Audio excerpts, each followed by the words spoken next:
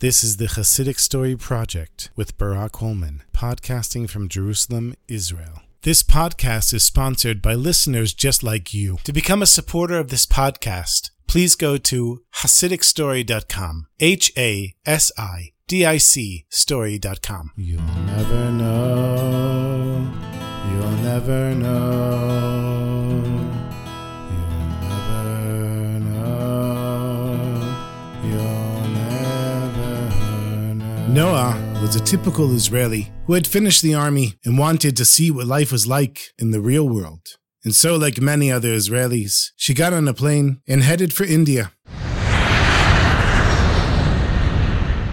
And in her time in India, she wanted to experience everything. Food, drugs, gurus, yogis, everything there was to experience. But she still hadn't found what she was looking for. And after many weeks in India, she heard that there was a secret, special group who was seeking the truth. They were different than everyone else, and they lived deep in the forests of India. It took her several more weeks to find them, but when she did, she knew that she had found what she was looking for. The head of the group was a guru who was very calm and humble, but she could see within him there was a fire burning, and that was the fire that she felt as well. But this was a very secretive group. When Noah showed up, they weren't interested in having her around. They tried to get her to go away, but the more they pushed her away, the more she wanted to come close. And after hanging out and just watching them from a distance and insisting all the time that she be allowed to join, finally she made up her mind. This is what she wants in life. She wants to be part of this group. Here's where the truth is. So they told her, if we allow you into the group, you're going to have to be initiated, and it won't be simple. You're going to have to live a life of purification and meditation. You're going to have to give up all of your material possessions, and you're going to have to submit yourself completely to the guru. And she agreed.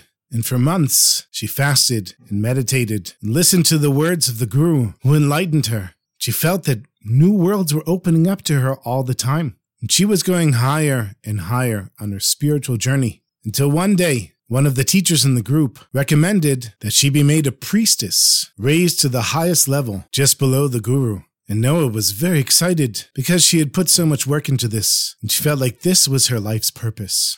During the whole time that she was in India, every week she found a few minutes to call her parents back in Israel. And normally the conversations were short, but this time she couldn't contain her joy. She was so excited. She told her parents, I've been part of the secret group in the forest, and I've been working on myself for months and months, fasting and meditating, learning from the guru. And they've decided to make me a priestess. I'm going to be one of the leaders of the group. Now, Noah's parents weren't religious, but they thought, you go to India and you convert to another religion? You're a Jew. What is this? But to Noah, it didn't matter. Her parents could protest as much as they wanted. She was living a life of meaning. She was living a life of purpose. What did her parents have to offer her? The mall? A job? TV? Parties? Going to the beach? That wasn't the truth. That wasn't real life. And that wasn't what she wanted. But before the ceremony to make Noah a priestess, her grandmother passed away. This was a grandmother that she was very close with, and it shocked her to hear the news of her grandmother passing away. Her parents offered to buy her a ticket back, and Noah insisted that it be a round-trip ticket and to not be there for more than 2 weeks. And so she took the first plane out to Israel, and she figured this would be her opportunity to say goodbye to her old life. Goodbye to her parents that she wouldn't see possibly ever again. Goodbye to old friends, and goodbye forever to Israel. But Noah's parents had other plans. The day after the funeral, they started bringing a stream of rabbis, psychologists, cult deprogrammers, professors, anyone that they could find that would somehow change Noah's mind and get her out of this cult. But they underestimated Noah's determination. And no matter who they brought by and whatever they said, nothing affected her. And on the second Shabbat, which was the day before she was heading back to India, her father asked her to come with him to the local Chabad house. And when they got there, it was Shabbos afternoon, and the rabbi was giving a talk on the mitzvah, the commandment of returning lost objects, Hashivat Avedah.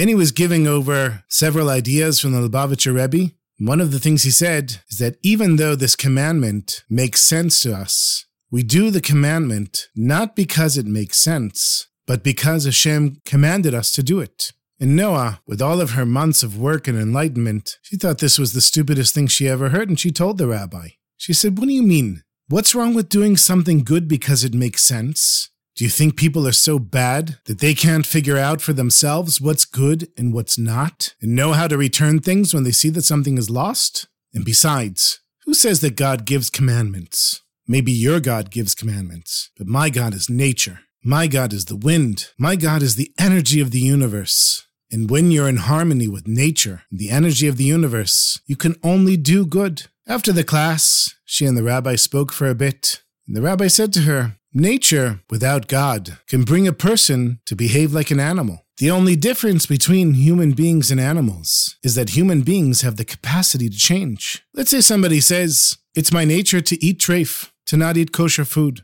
Or I can't possibly keep Shabbos. I need to drive, I need to spend money, I need to use my phone. That's the level of an animal. And if a person really believes that they can't change, then even though they're in a human body and they have a human mind, they're behaving like an animal. What makes us human beings is our ability to say, even though it's not my nature to keep Shabbos, I want to keep Shabbos. And then you change yourself in order to keep Shabbos. And so the same thing here. Let's say somebody finds a lost object. You would think that it's the right thing to do to return it. But you only return it if you're connected to God.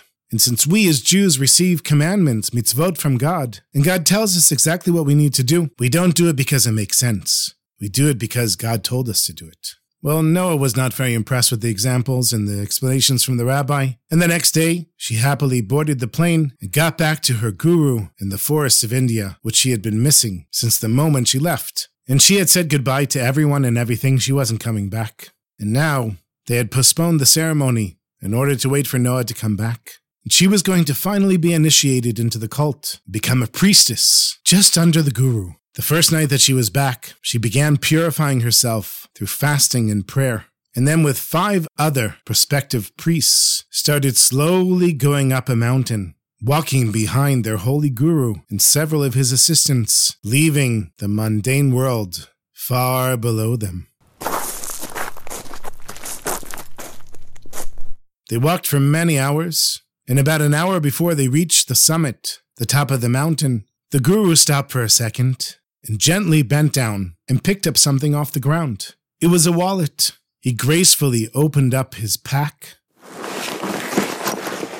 and put it inside, closed it, and continued walking. Now Noah was watching this from behind the guru, and she quickly caught up with him. And she gently said to him, Holy Guru, maybe you should see if there's some identification in the wallet. And the guru looked at her with his calm, deep, all-knowing eyes. And he said, the power of the universe and nature has caused it so that this wallet should come to me. We cannot understand the ways of the power of the universe. And if it was meant to come to me, then it is rightfully mine. And they continued walking. Noah started thinking to herself, that lesson that the Chabad rabbi gave in Israel. He said to her, human beings, without God, without the Torah, can behave like an animal. And she was thinking, the guru really should have seen who the wallet belonged to and given it back because that's the right thing to do. And anyone who's connected to nature would naturally do the right thing. Finally, they reached the top of the mountain, and there was a large bonfire burning.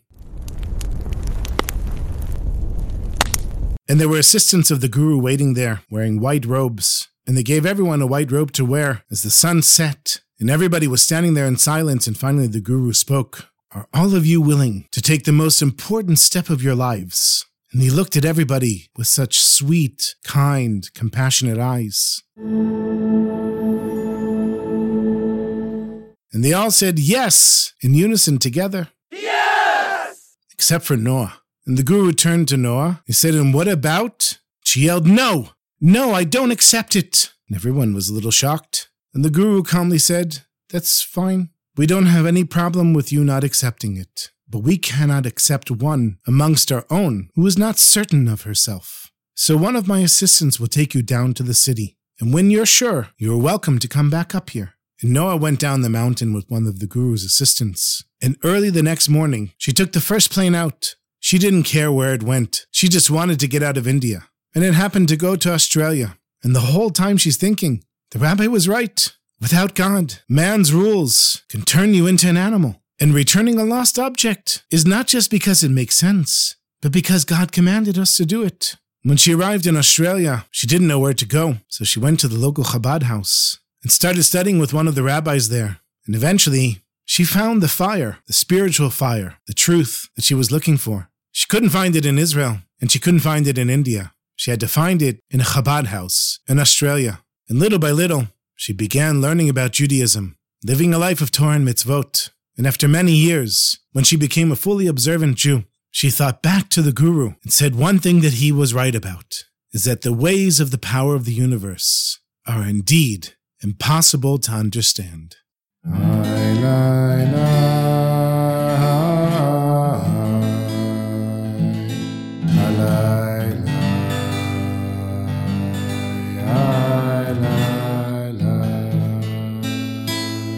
I've got one more short story for you. This is another story that I heard from my teacher, the late Rabbi Shalom Brot. You probably know the Reb Levi Yitzchak Berdichev. He married the daughter of a misnagid, of an opposer to the Hasidim. And the father didn't understand that his daughter was marrying a chassid. And when he realized that she married Reb Levi Yitzchak Berdichev, and that he was a chassid, he demanded that she divorce him. But of course, she was a holy woman. You're going to be the wife of a great tzaddik like Reb Levi Yitzchak Berdichev. You have to be on a higher level than even the tzaddik himself. And so not long after they were married, it was Simchat Torah, and Reb Levi Yitzchak Berdichev was called up to lead Atar et Ha'adat, the sections that you read before taking out the Sefer Torah on Simchat Torah. And he's given a talis, and he goes up to the front of the shul, and he's about to start, and he takes off the talis, and he looks at it, and he says, if you know how to daven, you do it by yourself. Everybody's looking at him like he's a little crazy. He puts the talis back on. He's about to start again. And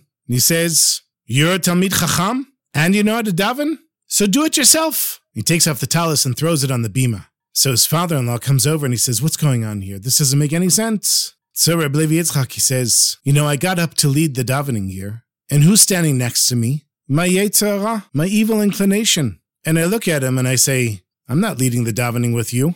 And my Yetzer Hara says to me, well, who are you to lead the davening? He says, me? I learned how to daven from great tzaddikim. I've been trained by great rabbis in how to daven. And the Yetzer Hara says, no, so was I. I was there with you when all those great rabbis and tzaddikim were teaching you. I was standing there right next to you. I know how to daven just as well as you. So he said, I took off my talis and I said, fine, you know how to daven, so you do it by yourself. Then I realized everybody's waiting for me to start the davening. So I put the talis back on again. And who do I see next to me? I see the Yetzer Hara. And I said, what are you doing here? He says, what do you mean? With what right do you have to lead the davening? And Reb Levi Yitzchak, he says, I'm a Talmid Chacham. I'm a Torah scholar. And the Yetzer Hara says, and where did you learn all your Torah? And he said, I learned it in yeshiva with great rabbis and tzaddikim. And the Yetzer Hara said, yeah, I was there with you. I also learned in yeshiva with you. I also am a great scholar, just like you. So I said, fine. If you know how to daven and you're such a great scholar, then you lead the davening by yourself. And he took off the talis and threw it on the bima. So you see, my sweetest friends, sometimes we want to do a mitzvah, and the Yetzer Hara comes and says, who are you to do a mitzvah? You want to daven, and the Yetzer Hara says, who are you to lead the davening? So what do? You say to Hashem, listen, I want to do a mitzvah. Can you please tell this guy to leave me alone for a little while? I want to daven, Hashem. Can you please ask the Yetzer Hara to leave me alone for a few seconds so I can daven? But one thing that you don't do is give up, my friends. Even when the Yetzer Hara is coming after you, trying to take away all the joy of the mitzvah, you just never give up.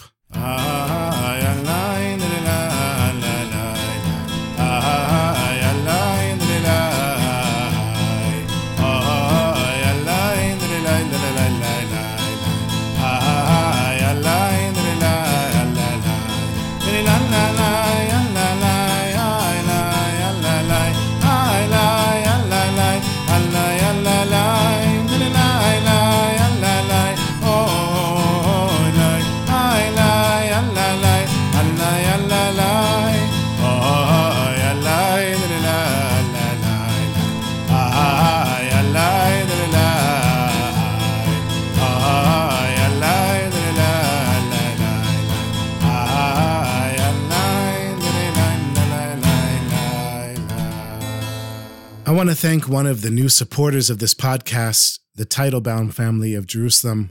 Thank you so much for your support and your contribution. And thank you, everyone, for listening and all the contributors of this podcast. If you were listening and you wanted to give something to help this podcast out, you can go to my website, HasidicStory.com. You'll see a link there to become a supporter. Make sure to share this with your friends. Send me a message on Facebook or leave me a review or a message on YouTube. I'm always happy to hear from all of you, and thank you so much for your love and support and your help.